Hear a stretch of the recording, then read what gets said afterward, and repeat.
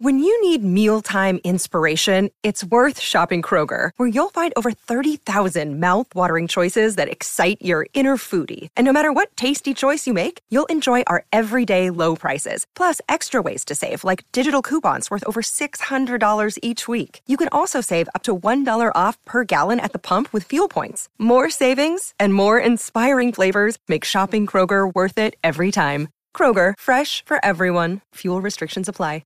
Mother's Day is around the corner. Find the perfect gift for the mom in your life with a stunning piece of jewelry from Blue Nile. From timeless pearls to dazzling gemstones, Blue Nile has something she'll adore. Need it fast? Most items can ship overnight. Plus, enjoy guaranteed free shipping and returns. Don't miss our special Mother's Day deals. Save big on the season's most beautiful trends. For a limited time, get up to 50% off by going to BlueNile.com. That's BlueNile.com. Celtics Reddit podcast. Marcus Smart is so good. Hayden Brown got it. Shot three. Hello and welcome to the Celtics Reddit podcast presented by CelticsLife.com. My name is Ben Vallis. Thank you for joining us. Hope you're doing well. We've got plenty to get to today. The fallout from the Lakers game. Kemba Walker. Do we keep him? Do we trade him? What's his trade value? Is everyone overreacting? Plus, more trade rumors. JJ Redick is reportedly available. Aaron Gordon has an ankle injury. Are the Magic ready to blow it up? So much to get to. Joining me for all of that and more, Larbird33. Welcome back, sir. How's it going? Good. Did you buy some GameStop out there, or you're not allowed to do that in Australia? No, I do have shares on NASDAQ, but I live under a freaking rock, apparently, and just completely missed out. And now I'm just kind of watching it, from afar to see how it's all going. What about you? Oh, you might have been better off sitting it out. I'm either way up or way down, depending on your perspective. I bought it 90 and it's doubled, but it was up like 4x, and by tomorrow it'll probably be all gone. So it's fun though, interesting, definitely educational. At least you're at the party, right? And no one ever leaves the party feeling good. Yep. You feel good while you're at the party. That's what happens. So I'm happy for you. Now, look, before we get into it, we are doing a jersey giveaway over on our Twitter page at Celtic Reddit Pod. So head over there, check it out. We're giving away a Jaylen Brown swingman jersey. International entries are welcome, and we'll announce the winner in a little under 2 days' time, about 36 hours. Okay, you're so generous. You're so generous, Ben. Oh, yeah, just so you know, Ben, right before this, Ben told me that he was sending me a care package from Australia, and I was like, "That's wow, what a nice guy." We'll have to wait and see what's included in that care package, but it is not a Jaylen Brown jersey. So if you'd like a Jaylen Brown jersey, Larbird, feel free to enter the competition. I think I'm excluded, but I did say as a comment that I'm willing to give away a pair of my ball handle gloves, which are of course my used grocery bags. So anyone who wants a pair of those. That's right. Sign up. If you want to improve your handle, go check it out. Now, let's start with the Lakers game real quick. It's kind of old news already, a couple of days ago now, so we won't spend too much time on it. But just in general, Larbird, how'd you feel walking away from this one? Well, walking away from it, it was mixed feelings, mostly because I was terrified about Marcus Smart.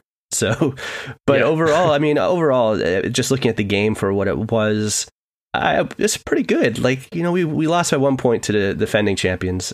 I'd love to beat the Lakers, of course, but they are the defending champions, and they are one of the top records in the NBA. And we played them well with Kemba, going 1 for 12 in the game. So I felt pretty good about it. Both Tatum and Brown played awesome. So overall, we had good performances from Robert Williams in that game, and there was, honestly, we would have won that game if it hadn't been for, I think, Tyson Time Lord giving them 4 points on putback tips. What are the odds? Right, honestly, what are the odds? Someone tell us. Yeah, that's a big 4 point swing right there. So we would have kicked their ass, right? But overall, I felt good about it. I know a lot of people, we've lost some games recently. We're only 10-8, but I still feel very positive. We have our 2 foundational superstars. They played great in that game, and now it's just about figuring out the rest of the roster. Yeah, that's the thing, and something that I think most people should sort of sit back and feel happy and satisfied about is that the Jays, regardless of anything else, regardless of Kemba, definitely regardless of Jeff Teague, Marcus Smart's injury, the Jays are fucking awesome. They're so good. Like, they're both two incredible players, really coming into their own. They're so young. I'm not saying anything that nobody doesn't already know, but they really, really are so awesome. And I think what is so compelling about that is that they kind of continue to exceed expectations. And we sort of set a new ceiling for each of them at the beginning of each season and in their young careers so far. And that they continue to bust through that ceiling. So that's what's so exciting about them. They actually scored, each of them, 6 points against or on Anthony Davis at 75% shooting, while guarded by, the Lakers' best defender in Anthony Davis. So they each, took it to AD a few times, scored on him at a high efficiency. So that's really promising. And you mentioned the two tip-ins there, the offensive rebound tip-ins. User J Smart Time Walker posted to Celtics Reddit a slow-mo clip of what was clearly a LeBron James goaltend on Jaylen Brown in the second half, which was called a block. So add it to the sort of the points erroneously awarded to the Lakers. You can add that on there as well. So should have won this game. Yeah, Ben, you know my feelings on blaming refs. I got in some trouble on Reddit in a recent game where everyone was blaming the refs. I'm kind of like morally opposed to blaming the refs. I know that they make bad calls, but I feel like they go both ways. So I'm not going to necessarily blame that play, but the ones where we tipped in the ball, for sure, that was an obvious 8-point swing right there where we tipped it in accidentally. So we can count those. Unbelievable. But yeah, main takeaway, Jaylen Brown, Jason Tatum are both awesome. 58 points between them. They both shot over 65% in this game, which is insane. I feel like Jaylen Brown was getting off to a slow start in that game as well. And I was kind of thinking to myself, all right, like Jaylen's due for a low efficiency game. But then he just apparently made like all of the second half of his shots there. So amazing. Have we talked about this yet? About who? I saw a post where they were asking which duo in the NBA would you want to build around right now? Like, who would you want long term? And, some people were like, well, Luka Porzingis has kind of slipped at this point and there's concerns about his health. So it's not even Luka and Porzingis anymore. It might actually be Tatum and Brown. And I think if you're looking at right now, Anthony Davis, LeBron James, hard to beat that duo. But if you're talking about age and over the next 10 plus years, I don't know if there's any duo in the NBA I'd rather have. Like, that alone is just like, it's amazing to have those two. Is there anyone that you think competes with them as a potential long-term duo that you'd prefer? You don't think Westbrook and Beal, hold up to to the Jays there? No, I think you're right. I mean, obviously, very biased Celtics fans here. We're going to lean in the direction of our guys, but, top of my head, I can't think of a duo, maybe like Jokic and Murray, but that's mainly because of Jokic. Like, I could take it or leave it as far as Murray is concerned, and don't let my Nuggets friend hear me say that. Yeah, I think as far as a duo, they've got everything, and wings are so so vital in an NBA offense at the moment. I can't think of another wing duo to build around. So yeah, so you obviously agree with that, Lovebird? Yeah, not to sound like complete homers in this, but yeah, I do. I think I agree. I mean, I'm usually pretty. If anyone's tuning in for the first time because they want to get a free jersey and they're just seeing what this is all about, I'm usually a lot more level-headed than this. Like I feel like I take the scowl approach to a certain extent and try to be both sides and not overly biased. But really, I don't know if there's any duo I'd rather have long term than Brown and Tatum. So yeah. I mean, it's exciting. It's a great time to be a Celtic fan for sure. Yeah, love is blind. John Corrales, he tweeted out today, so far this season, the duo of Jason Tatum and Jaylen Brown have scored 41.6% of Boston's points. That's second only to Lillard and McCollum in Portland, who have scored 42.5% of their team's points. Part of that is because the Jays are really good, but part of that is that not many others are scoring. So I want to get to the Kemba stuff later in the podcast. So if we can filter the Kemba stuff out for now, that'd be great. But thoughts on, I guess the bench and the rest of the team in this game and perhaps the Spurs game as well, Larbert? Yeah, I mean, we're still waiting for the rest of the roster to kind of assert itself and cement itself. Our core lineup. And there's some contenders that I think are moving up the ranks. And one of them is Peyton Pritchard. I mean, we've talked about him a lot in previous podcasts. He's averaging around 8 points, but in 20 minutes, maybe he grows into a much larger role. Marcus Smart. He's not the most efficient scorer, but he's averaging 13 points. And then Theis is there now, averaging around 10. So we do have guys who have solid roles. Robert Williams is moving up as well. I'd love to see him get more minutes because he's putting up amazing stats, and he seems to be, from the eye test, really great in 15 minutes a game. So I think all those guys are all really essential next to Brown and Tatum. And of course, we'll talk about Kemba down the line. But yeah, I mean, it does, in a little way, kind of reminds me of when we had, it's like a much, much greater version of Paul Pierce and Antoine Walker. I mean, you have an offense built around 2 all-NBA players. I mean, that was 2 all-stars. But yeah, I mean, that's what we're looking at right now. I do think that Kemba's probably going to step into that.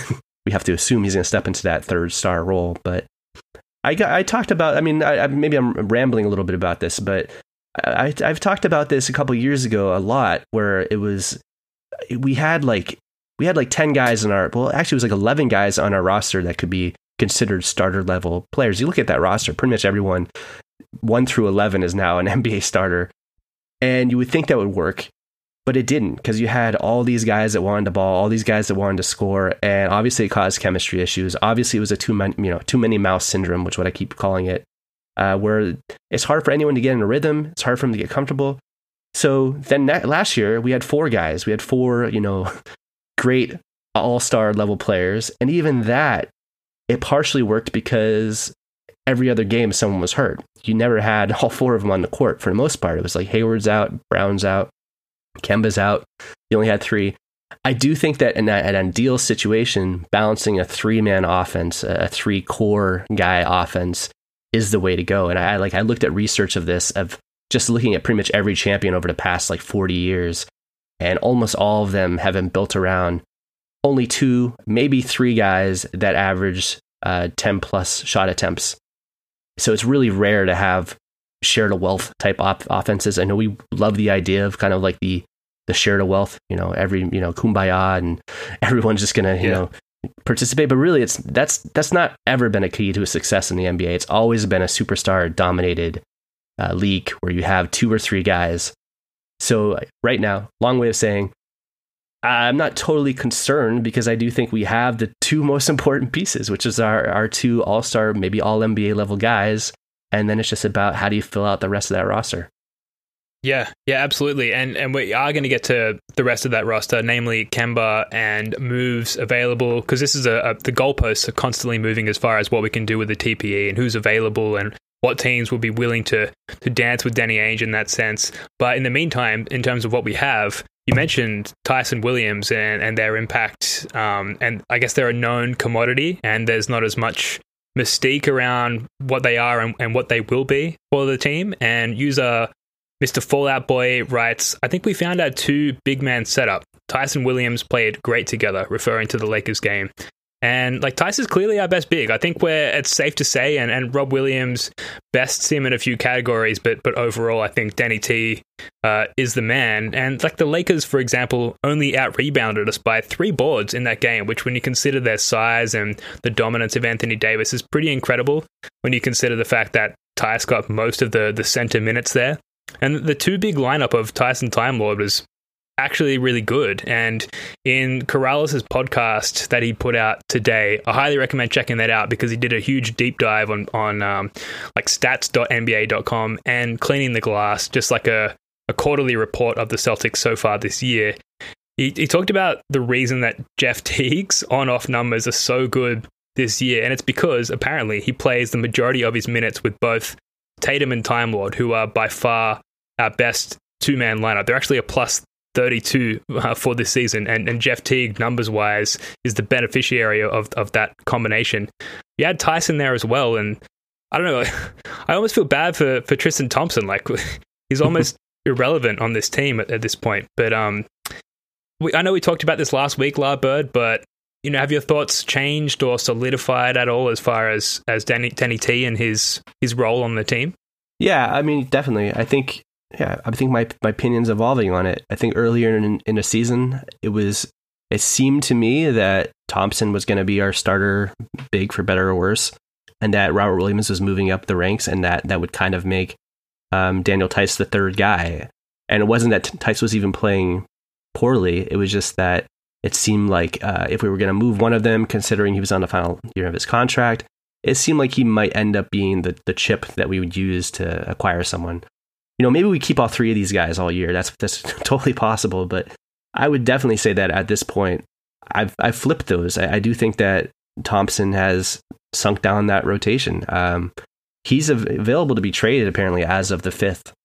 And That's right. He makes about $9 million this year. Next year, he's still a valuable piece for teams. I know we're down on him, but he's still a known commodity around the league, and he still can do things that are positive. Good rebounder, solid defender. He should have a value as a piece in a trade, and that's something that I keep thinking about. As we think about the next month or so leading into the trade deadline, I'm at the opinion now that maybe we do keep Tice, and Thompson's the one that we end up moving, if any. But yeah, I guess it's a long way of saying that I do think that I have Tice moved. I have those guys flipped. I still am really high on Time Lord, honestly, and I know that's kind of like a meme type thing, because it's almost like fans are reluctant to accept that he's a genuine player, and he's not getting the minutes to put up those kind of stats. But every time I see him, I'm like, man, he really makes an impact on both ends. He really is a legit player right now. And if you were to tell me at the end of the year he's our starting big, and both Tice and Thompson aren't starting, that wouldn't surprise me. Yeah, well, they're clearly making Jeff Teague look very good just by being on the court with him at the same time. Him and Time Lord and Tatum, that is. It's incredible. Like, those two on the court together, like the numbers don't lie there. So I guess also, as far as the Lakers game, 4 of our best 5 lineups in terms of net rating in that game had both Tice and Time Lord on the court at the same time. So perhaps that's the double big lineup reinvented a little bit. And, with Tristan Thompson, yeah, he's got a very tradable contract. I guess you definitely have to factor in the idea that he has played such little basketball overall, and compared to maybe the rest of the guys on the team in the past 12 months or so, maybe he needs more time to round into form there. But he certainly hasn't been as advertised, and therefore at $9 million per year or whatever he's at, he's definitely in top 1 or 2 players in terms of let's fucking trade this guy. So right. We'll see. What else we got here? The Tatum diving out of bounds behind the back lob pass to up the court to a Time Lord jam, almost on a trailing Anthony Davis. Where does that rank for you in terms of Jason Tatum's all-time plays so far in his young career? It's right up there. I don't know if we'll ever top the Boomening. The Boomening. Yes. Come on. That was incredible. And then, he's had a couple game winners, but as far as just a play in the middle of the game, that was pretty awesome. The whole great sequence. It's definitely up there. Off the top of my head, I can't remember specifically what I'd rank above it, but it's definitely one of the best ones we've seen of him. It was awesome. Yeah, I think it's play number 2. Ranking is obviously a very, very short career so far. He's still so young, but the dunk on LeBron in Game 7, the Boomening as you call it, that's definitely play number 1. That might remain the leading play in his career for the entirety of his career. I've got this pass, falling out of bounds pass at number 2, and then maybe the step back on Paul George in LA last year as number 3, because the rest of the grand Tatum moments, they're more sequence based. It's more, if you think about the games against the Lakers last year in LA, there was a sequence where Tatum took it to Anthony Davis, on a number of sequential possessions, and that was great, but it's not really classified as a moment, so to speak. So right. in the ranking of moments, I think this ranks at number 2, but Celtics fans, sit back, where we've got at least 5 or so years of Tatum moments to come. So it'll be interesting to revisit this ranking system as time goes on. That's definitely tippy top, and then all the way on the bottom is probably when he got blocked by Bam. That was the worst. The worst. Yeah. And meanwhile, it's probably number 1 for Bam. But apparently they have a poster of it. I read they had a poster of it that they have in Son of a Bitches. But I read that too. That makes me. I don't know why I felt the need to bring that up, but I'm gonna sip on my whiskey right now. I felt like we were being too positive, Ben. We were being too positive. Let's talk about how you got blocked. Pivotal moment. No, it's good. Yeah. You got to bring us back down to earth, and we'll continue in that direction by talking about the Marcus Smart injury. Fortunately, strained calf, could have been an Achilles, but it turns out his Achilles heel is actually his calf muscle. He's out for 2-ish weeks, maybe 3 weeks. But a user, I'm going to fail here by not bringing up this post in advance. I've got it right here. The starting lineup with Marcus Smart out. This is posted by user RizQZ1. Okay, guys, with Smart missing 2 weeks, who do you think will be starting? Who do you think will be starting? Will the double big start again, or will Grant/Semi be thrown in with Jemba and Tice? I think he means Kemba and Tice. And a couple of asterisks here. Pritchard out for a week or so. Obviously, Romeo Langford is out as well. So, La Bird, with Smart out, over the next couple of weeks, 2 or 3 weeks, who do you think is going to be the starting lineup for the Celtics going forward? Well, clearly it's going to be the player that everyone wants it to be, Jeff Teague. It's going to be Jeff Teague, probably. I made a comment in that thread, and then I realized the top comment was my comment. I want it to be Aaron Nesmith. I'm like, just put him out there. Come on, trial by fire. Let's make it happen. I agree. That's the 2K solution, right? Just throw him out there, right, see what happens. Just do it. Yeah, just increase his rating, man. Just keep throwing the ball until he starts making them. It's going to happen. It's hard to say. Maybe we go back to a double big. Maybe we'll have a triple big lineup. Who knows? Yeah, you can never count out Brad to have something that's going to be completely unexpected. But it's probably just going to be Teague. Yeah, which is terrifying. And it's so crazy. Like, yeah, at the beginning of the season, once they made the trade, or the signing of Jeff Teague, those reports of like the Brad Stevens has always coveted Jeff Teague over all these years, like including up until now, which is bizarre given his stint in Minnesota. Surely we can all hope that he's kind of having this realization along with the rest of us that like the guy is well over the hill and is only playable in spot minutes, if that. I don't know, like, do you really think that Jeff Teague is going to actually partake in the starting lineup going forward for the next 2 weeks? Well, I mean, maybe it wouldn't be my top choice, but I just think that Brad seems to lead towards giving vets that kind of role. It really is interesting because we're still kind of trying to figure out what happens when Kemba is 100%. Does that mean that he's going to permanently start next to Smart? Or are we going to move Smart back into a reserve guard role like he had for the bulk of last year? And this is something I haven't done a lot of research on, about whether or not Jason Tatum and Jaylen Brown play better. So Brown can play shooting guard, small forward. Tatum can play small forward, power forward. It doesn't make much of a difference in terms of their success if they're playing one position or another. That's something I haven't looked at the plus minus, different lineup configurations to determine it. Should have done that beforehand. But I do wonder if that influences it. If it's like we really should put another guard next to Kemba, or do we just slide over Brown into shooting guard and then look to bring in someone like Grant Williams or Shemi? Those would be the 2 guys that I think would be most likely to step into a starting lineup, unless Brad grows some balls and just puts Nesmith out there, which he should totally do. Yeah, I mean, Nesmith is, it's theoretically the right choice, right? And that, if you have got Nesmith out there with Kemba, who also in theory should be ramping up to his previous form, Jaylen Brown, Tatum, who are awesome perimeter shooters, and Tice, who has been great from spot up 3, in the last 5 games or so. In theory, that would generate a lot of open shots for Nesmith. But also in theory, he should have been able to hit all the open shots he's had so far this season, and he really hasn't. So I think that sways Brad Stevens' decision a little bit. I feel like maybe with that said, the more logical choice is Semi Ojeleye, which makes a lot of sense from a defensive perspective.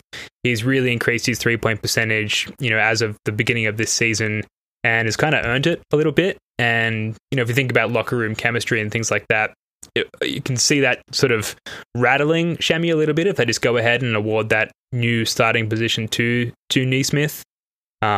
So I feel like maybe Shemi's a little bit more deserved in that sense, but we're going to see tomorrow, right? Yeah, and Grant Williams is a good candidate too. He started 4 games for us this season, and he's shooting 41% from 3. I mean, on less shot attempts than Shemi, but yeah, I would think it probably comes down to Teague, Shemi, or or maybe anyone else on the roster. Who knows?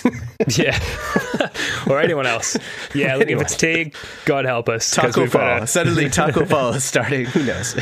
Yeah, start him at the 2. Honestly, anyone but Jeff Teague, right? Like, I don't know. This could be a very revealing stretch in terms of where Brad Stevens is at with his idea of Jeff Teague and whether or not he's sort of come to and had a realization, an epiphany, if you will, as to who Jeff Teague is nowadays in 2021. So we'll see. The game's tomorrow, so we're going to find out. We're going to move on to Kemba Walker, and wow, there's a lot going on with Kemba Walker on Celtics Reddit and on Twitter and everywhere. I'm going to start with a couple of comments from the next day thread. This is the thread the day after the Lakers game. So user Beamslock writes, some of you really need to chill. This is coming after a lot of Kemba crossfire. Kemba hasn't been great so far this season, and criticism is warranted. However, the vitriol and hate that some of you display is pretty disgusting. Please calm down. And then in reply to that, user Traditional Lies writes, I like Kemba as a person. I've followed him since college. The eye test says that he does not fit with the Jays All Smart at all. He can't score readily enough to warrant the lack of defense. In fact, there's been so many posts about Kemba in the last 36 hours on Celtics Reddit, Twitter, and otherwise. So rather than us just spitball about Kemba, I'm just going to rattle off some of these posts, and La Bird, we want your quick-ish reactions to them. Like, feel free to go in deep on any of these, but sure. We've got about sort of 6 or 7 of these, so we're going to go through them pretty quickly. So the first one is by user Taco the Great Third, who writes, do you think we should trade Kemba? This post, I should say, is downvoted to 0. Laba, do you think we should trade Kemba? So this is tough. I'm gonna respond to all of these, but let's just say that I have maybe 3 takes on this that all sound conflicting. But off the bat, to that one, I've felt like we should be considering trading him for, even before I even knew that he had issues with his knees, and he was still playing at all-star level. And the reason is not because of his performance. I think he's a great player. It's not because of his personality. I think he's an awesome fit. It's more just about looking at what this roster should be around Brown and Tatum. Those are the guys that should be our primary ball handlers at this point and our creators. And so what is an ideal fit next to them? So, I could go a little bit deeper into that, but I want to hear some of the other questions. Sure. Well, just for the record, the votes currently, the no's have it 190 to 128. The majority of the voters so far don't want to trade Kemba Walker, which is fair enough. So the next post is by PP is King. We just can't trade Kemba Walker at the moment. And they go on to say, even if there was a trade on the table, it would be a salary dump type deal, including assets needed for us to use the TPE. I do think we should consider trading him for the right return, but that's just not possible right now. So bringing Kemba Walker down and acting like he's a bum makes us look like a piece of shit fan base that treats its players horribly. La Bird, your thoughts? So maybe this is the alternate take that I have on this that sounds conflicting, but I think we're overreacting. I think Kemba's going to be fine. I mean, Joe on our podcast would strongly disagree with me, so it's too bad he's not in here. But I think he's going to be fine. I think it's early. He's just still rounding into form. His shot's not great, but the main thing is we haven't heard anything about him experiencing any pain or soreness. And maybe he is, and we're just not hearing about it. But mostly I just think that he's just rusty. It's probably just getting his legs under him, getting used to the flow of the game. He's still on a minutes restriction, and it happens, man. You have bad games. Maybe he'll come out tomorrow and shoot lights out, and everyone will be saying, oh my God, how could you possibly consider trading Kemba? He's a star. I mean, that's just the nature of being a fan of any team. We're reactionary. And right now, because he's coming off a bad game against the Lakers, everyone's acting like he's complete trash. Give him a couple weeks, and if he's playing well, I think you could probably get something for him. Who wouldn't want an all-star? I mean, we talked about this where it's like, Gordon Hayward got $120 million and people were acting like his career was over. Obviously, teams out there will value your players in a different way. And he doesn't have a ton of years left on his contract. He's not like he's coming off of a catastrophic injury where he's like, his foot fell off or something. He is dealing with knee issues, but overall, he's still a great player, and there's teams out there that need point guards, so I think you probably could get something for him, and not just a pure salary dump. Sorry, I'm supposed to give you quick answers, you know? No, it's relatively quick. Yeah, and look, there's only 2 of us on the pod tonight, so we can afford the longer takes. That's good. Well, let's move on to a post by user DeadAssMF, who writes, why I think the Celtics should trade Kemba Walker. He goes on to write, because some of you bum-ass fans don't deserve him. I obviously know this isn't all of you, but holy fuck, the negativity of a lot of Celtics fans is incredibly jarring. I'm not going to read the rest of the post, but you get the gist. So maybe, La Bird, your thoughts on like the hysteria on Celtics Reddit and Twitter with regards to Kemba Walker at the moment.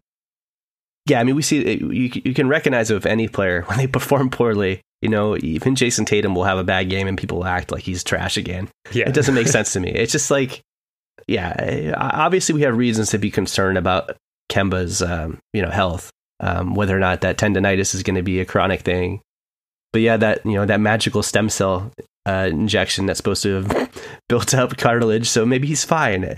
I just still think you give him time. It's going to take a little time. I mean, I remember Kyrie coming back and having a game like that, and people were like, "Oh my God, Kyrie's done." Yeah, maybe it's a bad example to bring up Kyrie, but I mean, the point I'm trying to make is, Kyrie ended up being an all NBA player that year, and the same thing. Like, just give Kemba a little time, should be fine. I do think fans are reactionary. It's just the nature of it. They're gonna overreact to things. That's how it is. Yeah, that's part of the passion of fandom, right? So. The only thing I would add to that is there's no right or wrong answers here, right? Like there's no right or wrong opinions. It's just how we feel in our pursuit of fandom and passion and love for this team, right? And I got in a Twitter exchange today where like all I kind of did was post some hypotheticals about if we were to consider trading Kemba Walker, would his trade value be higher now than it would be down the line, or vice versa? And there were some responses like, basically, not verbatim, but how dare you? It would be stupid to trade Kemba. The optics would be bad. It's like, come on, dude. I'm not even saying we should trade Kemba. I love Kemba Walker. But I'm just talking hypotheticals and options, and people kind of lose their minds, which is fine. The point is to say that it's all good. Like we're just talking about options, right? We're just spitballing here. We're going to move on. This is a post by user Jason Tatum for MVP, who writes, the Kemba Walker slander needs to stop, in capital letters. They go on to say, yes, I agree. Kemba shot poorly yesterday in the Lakers game and probably cost us the game, but he's still our guy. Kemba bleeds green and gives it his all every time he steps on the court. I'm proud he's a Celtic.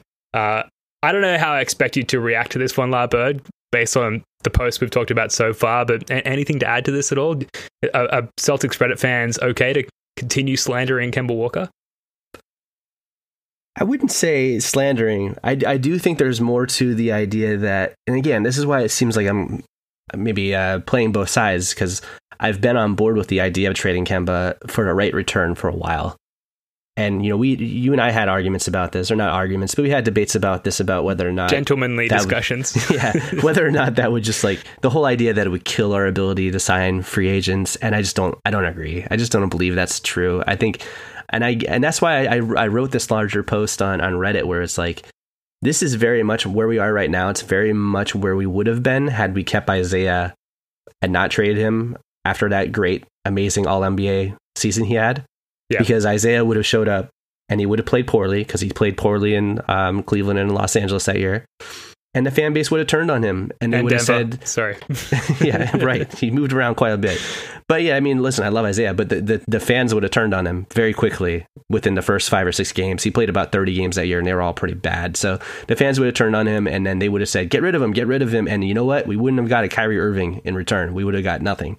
So yeah, that's part of my feelings, is that I've been on board with trading him, and it's more about fit. I don't think that he's a bad player. I do think that he might end up proving all of us wrong and coming out and being an amazing third option. But for all the reasons that so it's complicated, because I do think there's people who are saying we should trade him because he's not an ideal third option. It should be someone who can spread the floor and is great as a kick out option, and also someone who's very strong defensively. This is all the stuff I was saying last year before anyone wanted to trade him. So I agree with that. I agree with that whole sentiment. And I don't agree with the idea that he's washed up. I had a thought about this that I can share. Please. It was some comment that I made, and it feels, again, maybe this is our Homer episode, because I have been saying a lot of things that seem very Homerish, but I was thinking about if the funny thing is, I had this thought when we signed Tristan Thompson, because they were saying he was our poor man's Dennis Rodman. And I'm like, you know what? It almost like we are trying to build this team in the image of the 96 Bulls. And I know it sounds ridiculous, but listen, Jordan, Pippen, great, amazing players, the greatest player of all time, potentially, alongside Pippen, who was awesome as well. But it almost is like a poor man's version of that. And it's similar to what the Clippers are doing, where they have Kawhi and they have George. We have Tatum and Brown. Those are our two guys. And then you surround them, for us, you know, the idea of bringing in a Tristan Thompson, who's like our poor man's Rodman, makes sense. You know, maybe Tice is our Luke Longley. Maybe Peyton Pritchard is our Steve Kerr off the bench. You know, all that makes sense.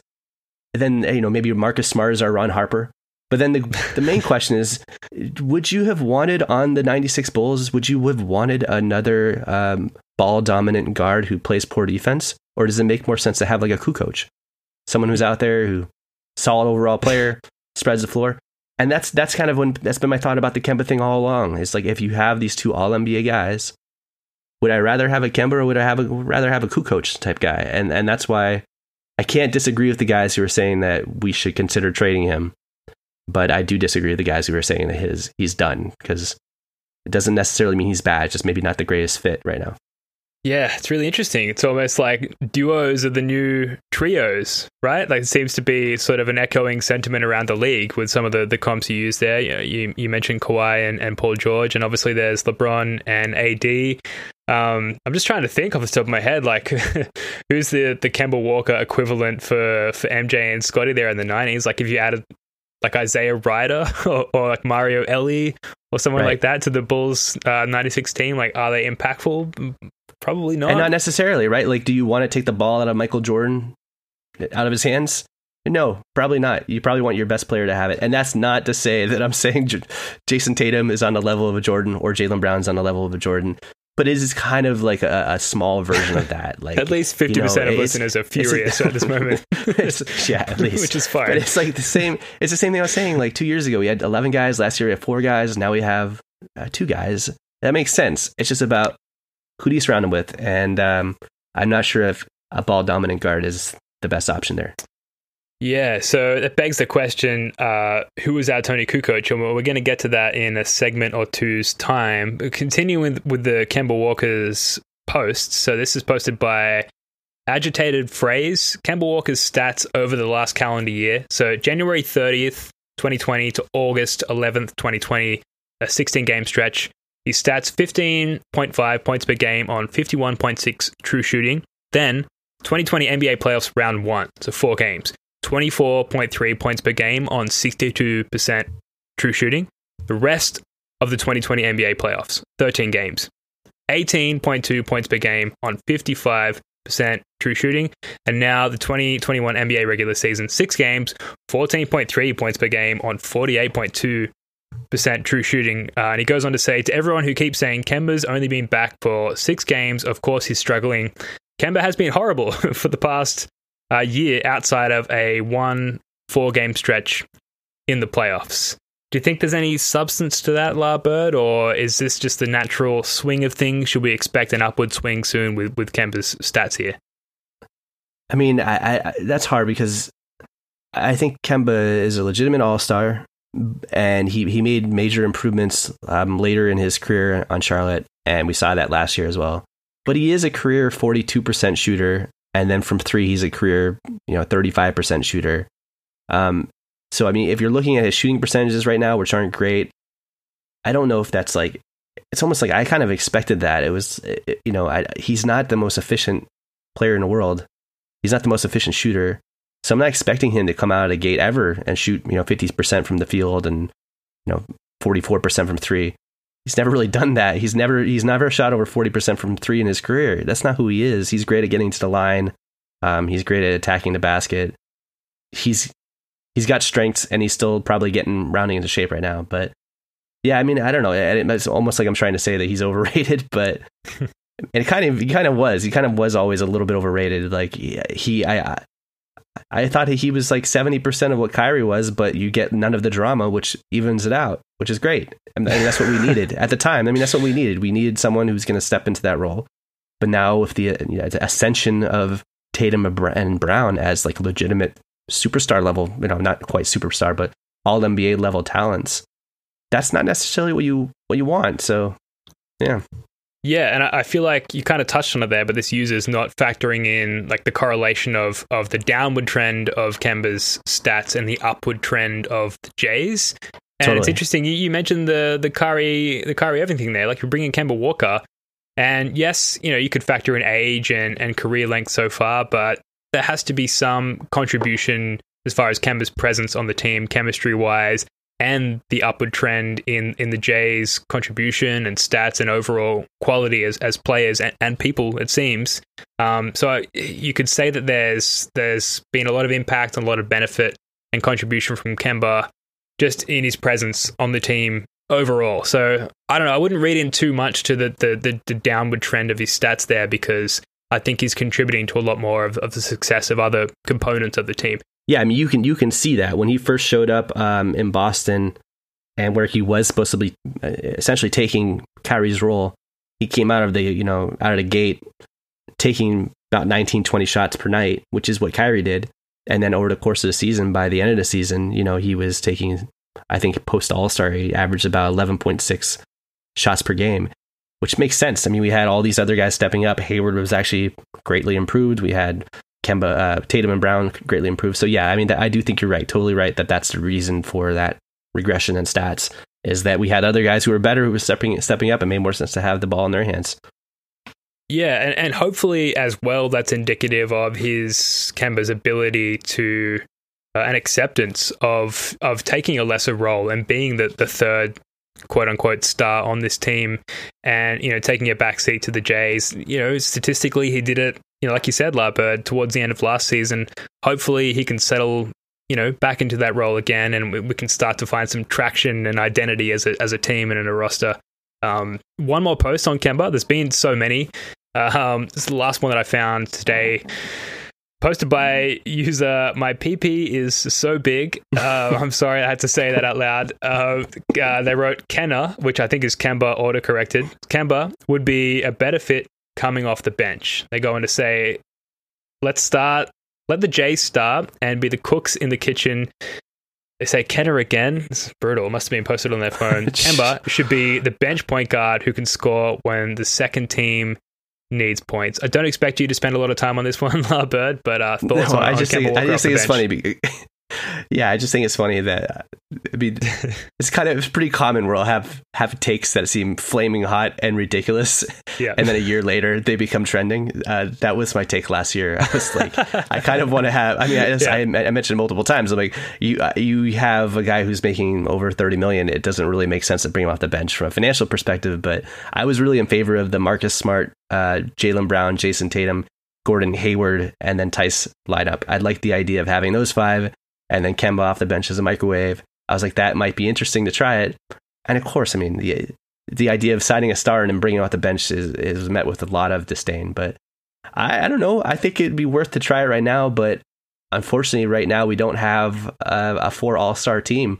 So we don't have a Gordon Hayward. We don't have all these other guys we're still trying to figure out who's going to start next to Kemba with him in the lineup. So as of right now, I wouldn't say, for now at least, it doesn't make any sense to bring Kemba off the bench, because then who are you starting? Exactly. You're going to start Pritchard's out right now. You're going to start Tremont Waters or something. I mean, it wouldn't make no sense. So yeah, it's going to be interesting to see. User DePhantom Menace Leica writes, can we spell the guy's name right, please? Like, it's sort of a bare minimum. He spelled Kenna twice in this one post. So I'm going to, throw out some forgiveness there, assuming that that's like some sort of mobile platform autocorrection. Maybe they wrote it while they were driving or something like that. I don't know. But a lot of new PP crazy accounts, A lot of people love the Paul Pierce. Peyton Pritchard. A lot of new PP accounts, so. Yeah, you're right. Well, it's not like a 15-year-old PP is so big account. So clearly there's some Peyton Pritchard fandom there. Let's move on to, I've listed the segment as potential trades. It doesn't have to be potential trades. It could be trade rumors or you take it how you will. But let's start with the fact that Aaron Gordon out with a severe left ankle sprain. Labo, does this finally force the Magic to blow it up? I know they've got some pieces there that you're interested in. Does this change things as far as what you expect from Danny Ainge, the TPE, and the Magic's involvement? Yeah, a lot of people have brought them up as a potential trade partner, either through the TPE. I mean, we talked about it also, just like spitballing ideas of who would go after Kemba. They don't really have a starting point guard, but yeah, if they're rebuilding, then I don't know why they'd really want Kemba. So there's a couple guys in that team. Evan Fournier, it's interesting. Terrence Ross has an interesting bench piece. You could probably get both of those guys, and I think you could get both of those guys and still be under a TPE. I haven't looked at their contracts for a bit, but yeah, I mean, I think they are an interesting trade partner. How long is Gordon supposed to be out for? Did they mention that? Up to 6 weeks, I believe. Okay. Yeah, I mean, that's probably going to... I mean, I think they're already out of the playoff picture. They're fucked. They're absolutely fucked. Yeah, to put it professionally. Sorry, go on. There's some interesting... Yeah, there's interesting pieces there. Lots of interesting pieces. Like, even like Mo Bamba. If we didn't have Time Lord, I'd be interested in trying to buy low on him. That's an interesting player. But yeah, they're a team that has come up. I guess the main hope is, I guess the long shot is if they try to move Vucevic, who's 30 years old now. Great player. We talked about him last podcast, but would they at some point just say, fuck it, let's just get some picks and let's get some pieces, and we're never gonna win a title with this guy. Why hold on to a guy in his 30s and get a few more years out of him? So I mean, I guess they could either go after Kemba and try to have those two paired together and go for something. What they would go for, I have no idea. Or maybe it makes more sense to just trade Vucevic and try to get some young pieces. Yeah, I'm kind of torn on Vucevic because he's kind of like an enhanced Tice in a sense. And one thing we talked about in terms of the benefit of Tice last week is that no one can guard Joel Embiid, but Tice can at least stretch the floor and bring him out of the paint and maybe fatigue him a little bit. And Vucevic is like the ultimate version of that big man archetype. Pretty good percentage from three. Obviously a very good player and the top contributor and scorer for the Magic. I just worry about how much we'd have to give up for him in terms of not only picks, chipping way into our TPE and potentially young talent as well. I don't know. I'm not offering an alternative here, but do you worry at all that with Vucevic that we'd be giving up too much in that potential trade? Well, I gotta admit that I'll admit up front that my fandom of the rest of the league is much, much smaller than my fandom of the Celtics, so I don't spend a whole lot of time There's only watching so much time these guys very clearly. There are some podcasters out there who know the team, the whole league intimately, and that's not me. I'm fully invested in the Celtics, so I haven't watched them too much. But I did think it was interesting. I was looking at because we were talking about Andre Drummond a couple weeks ago, and how some fans wanted a big guy just to kind of deal with the Joel Embiids of the world. But if you looked at his stats in matchups with Embiid, Drummond was dominated by Embiid.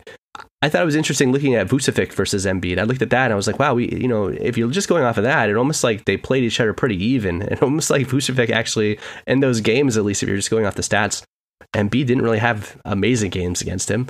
I don't know if there's anything much to that because I haven't really watched him defensively against Embiid. I'm not watching those games. But yeah, it's probably a long shot. But if Orlando is blowing it up, I don't know why they would keep him. He's in his 30s now. What's the point? What are you trying to accomplish? Yeah, well, the other players' names that come up pretty frequently in Magic talks, and especially now with this injury, Evan Fournier and Terrence Ross. Do you see any added incentive for Danny Ainge to trade for those guys, or at least make a call? I think they're totally. I kind of mentioned him a second ago, but yeah, I think Fournier is a perfect example of someone you could probably get right now with a TPE. He's on the final year of his deal. I seriously doubt he's staying there long term. There was already rumors about them shopping him and that they don't expect to keep him. I think he's a perfect example of someone who you could upgrade this team. But again, I almost feel like the team is still trying to the Celtics are still trying to figure out what their best option is. Yeah. It is kind of a bummer because this is going to sound stupid, but Romeo Langford, I really curious what he is. We haven't seen him. And if Romeo is that guy that could step in and play a key role, then do you really want to have a Fournier? I mean, does he make sense? Again, that sounds stupid because we haven't seen him at all, but there's still question marks about us. And so the next month or so is where we hope to at least spend the next 4 or 5 weeks trying to figure out what those answers are. And then the Fourniers of the world are still probably going to be available. So you don't have to jump at a Harrison Barnes or a Fournier yet. Yeah, his value is static, whereas it's constantly shifting, or it stands to shift with Romeo Langford. Any idea when he's coming back? Because I know that the trade deadline is the 25th of March, and I feel like Langford is due back before then, and perhaps Leo, we can showcase him a little bit to not to just to ourselves, but to other teams as well before that deadline passes. Do you know when he's due back at all? There was a thread asking for an update, and nobody really knows right now. The only thing I saw was that I think he was supposed to be coming back in the early part of February, but there hasn't been any kind of news about him. Usually, you'll see something where they say he's started practicing with the team, and then when you see that, you know that he's around the corner. We haven't seen that yet, so unfortunately, it seems like we might be waiting for a little bit longer. Yeah, okay. Well, what about this? Shams Charania posted sources. The Pelicans are focusing on Northeast teams. We're part of an exclusive club here. So the 76ers, the Nets, the Celtics as potential trade destinations for 15-year, 36-year-old veteran JJ Redick. Thoughts on this? Is he a worthwhile acquisition for the C's? He's always been a really great player. And this is kind of similar to that. When in the offseason, I was talking about it would be great to surround Tatum and Brown with elite 3-point shooters, and the two guys that I mentioned that I didn't think were potentially movable were JJ Redick and Seth Curry. And Seth Curry's already been traded. He's making a huge impact on the Suns, on the Sixers, and now we're seeing Redick is probably going to be moved as well. But unfortunately, Redick has not looked good at all this year. He's not shot well. And the more unfortunate thing is his contract. I think he makes is he making $12 million this year? $13 million. 13, which is exactly $11 million more than Wayne Ellington. Just putting that out there. Sorry. So I guess you could use a TPE to get him. Again, another probably easy option of acquiring him with a late first or something. Yeah.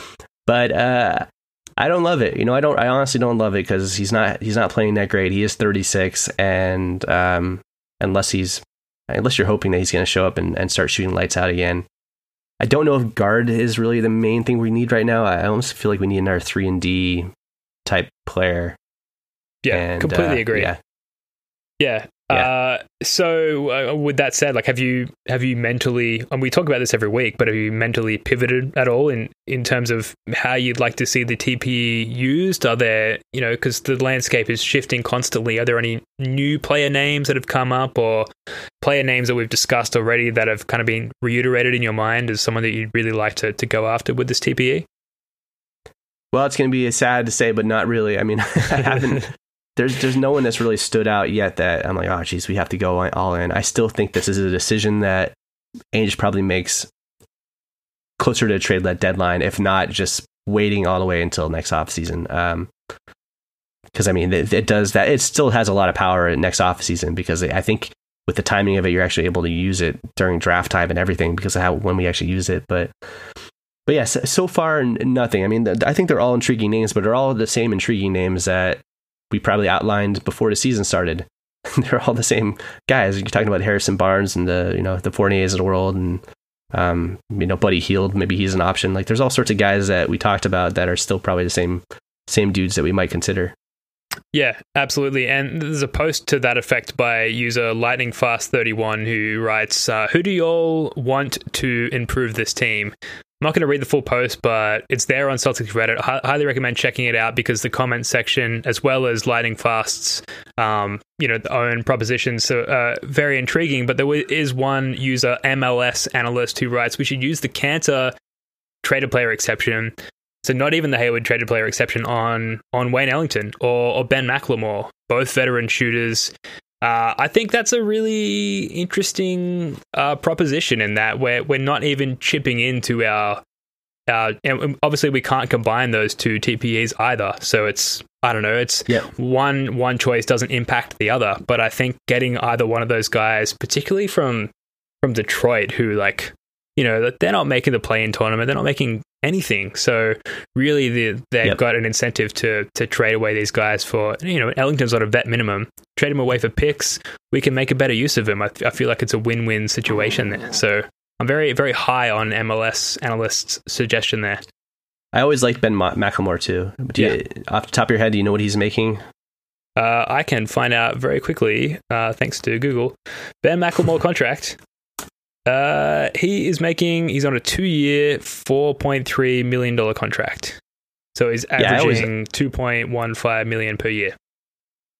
He's one of those guys that I felt like he had so much potential and didn't quite get there. And maybe had he not been drafted by the Kings and went to a different team like the Celtics, maybe he would have got there. Mm-hmm. At this point, he is just what he is, which is a solid role player shooter. I like him. The only thing I would caution is that if you do that, you're limiting even more so how much space you have under our hard cap, which I think is around 23 million, 22 million. Yeah. That's so if you bring in a player like that, then it makes it even more challenging to go after a big name with that full Big Daddy TPE that we have. But just fair to mention that, if we're moving Thompson in the deal and Teague in the deal, I mean, that's 10 million that we can ship out as part of a deal. And please, maybe God. That doesn't matter so much. Yeah, right. So maybe that doesn't matter so much. That's insanely good. Right. Amazing. And then, Thompson's gone. Grant Williams is our third string center. I'm completely okay with that. Wow, I'm fantasizing now, La Bird. That's it's amazing. Look, we're almost ready to wrap this one up here. We're just going to get to, in terms of the week ahead, a post by user ACAT20 who asks, how will the Celtics go in this 5-game road trip? And they've surveyed the community on what our record will be on this trip. So just to give you an idea, La Bird, we've got Golden State on Tuesday, Sacramento the day after on Wednesday, Clippers on Friday, the Suns on Sunday, funnily enough, and Utah on Tuesday, who have been great. That's 5 games in 8 days and no Marcus Smart. So record-wise, out of those 5 games, how do you predict the Celtics doing in this upcoming stretch? We're going to win them all. I don't know. It's probably going to be hit and miss, I would think. Sorry. I'll be honest. As you were talking, I was just thinking. I didn't get all the names because I was thinking, is there anyone else that I haven't mentioned? This is random. Again, it's our previous conversation we're just having. I wonder, how do you feel about Davis Bertans? Because the Wizards are completely imploding. He makes about 16 million. Is that someone you're interested in, or is that not really something that intrigues you? Yes, I mean, he hasn't been. I mean, no one on the Wizards aside from Brad Beal has been particularly good this year, but Bertans at 16 mil, it's a huge chunk of the TPE, which we could use in the offseason. I don't know. I just don't see that moving the needle as far as, okay, that's going to move us from a, second, maybe third round exit team to a finals team, which is what we're looking for. Right. But then again, the TPE does have an expiry date, and it comes down to who's available. And if Bertans is the best player available, then obviously we're okay with it, right? So, he's a bigger guy. He can play a stretch 4. He obviously is a knockdown 3-point shooter, and we're looking for kick-out options for the Jays and for Kemba. I don't know. Maybe I'm talking myself into it. I don't know. I don't mind it. All right, just that gave me enough time to look up the schedule again because I wasn't listening to you. Great. But, it's mutually Clippers beneficial. are going to be tough. Clippers. I mean, I think maybe we go 3-2 in those games. Honestly, there's some tough teams. Clippers can probably beat us, but and the Jazz are going to be tough, and the Warriors are still very tough. But I think we can go 3-2 in those games. Yeah, look, I got to tell you, I think we're going to have a podcast or two in before this happens, but we do have a game against the Denver Nuggets coming up. And look, if you've listened to this podcast for any amount of time, you'll know my best mate Dice is a huge Nuggets fan. Even to today, he's like messaging me about Jokic, how he's the best. Fuck Jason Tatum, fuck Jaylen Brown. Why would you care about those guys when we've got a guy like Nikola Jokic out there?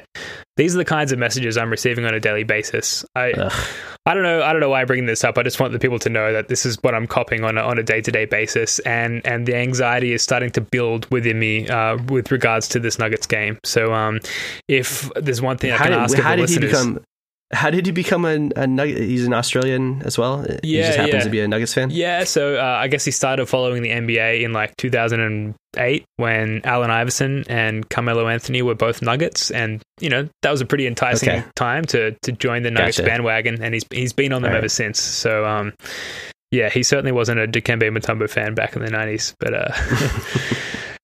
if I'm asking one thing of the people out there, it's just to like put out your positive energy now, start to build some momentum there such that we win this game, because my life in terms of its worth continuing to live will significantly decrease if the Nuggets beat us in this game. That's not hyperbole. Anyway, I just want to say real quick that my cousin Brendan, he lives in lived in Lynn, Massachusetts his entire life, still lives there, and inexplicably for some reason he grew up a huge San Antonio Spurs fan. It never made sense to me. I'm like, everyone else in the family is huge Celtics fans, and he just grew up loving David Robinson and then loving Tim Duncan. And I'm like, how the hell did you end up being a huge Spurs fan? And then I finally was looking through a photo album, and I saw this photo of us playing on an old, it was like an old hoop when we were probably 2 or 3. It's like kids' little hoop that they gave us with a bright pink Spurs ball and David Robinson's face on the backboard. And I'm like, that's it. That's it. He grew up playing with this damn basketball hoop. So I have a nephew now through marriage, and I'm trying to brainwash him into being a Celtic fan by getting him a hoop that's all Celtic stuff, because he lives in Seattle. So I'm just like, we got to put the stickers of Celtics on there. He's got to be growing, he better be growing up being a Celtics fan, or else I'll be failing. Well, look, create him a Twitter account and enter him in the Jaylen Brown jersey giveaway. Right. Maybe that's how we can sway him in this direction. That's at Celtics Reddit pod, in case you're listening still.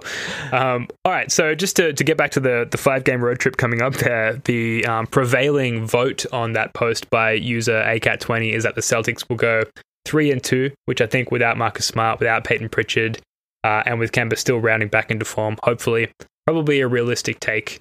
But I stand with you, Larbird, 5-0, right? That's how it's going to go. Right. Yep. All right, that's going to do it for this one. We are planning to be back later this week after the Kings game, depending on our availability and whatnot. But if not, we'll definitely see you at the usual time next week. I'm excited for the Celts to right the ship and correct the narrative this week, though a little nervous without Marcus Smart, so we'll see how that goes. Larbird33, love your work, sir. Thanks for all that you do. Talk to you soon. All right, bye GameStop. Just kidding. All right, folks. Bye-bye. Until next time. Go Celtics. Peace.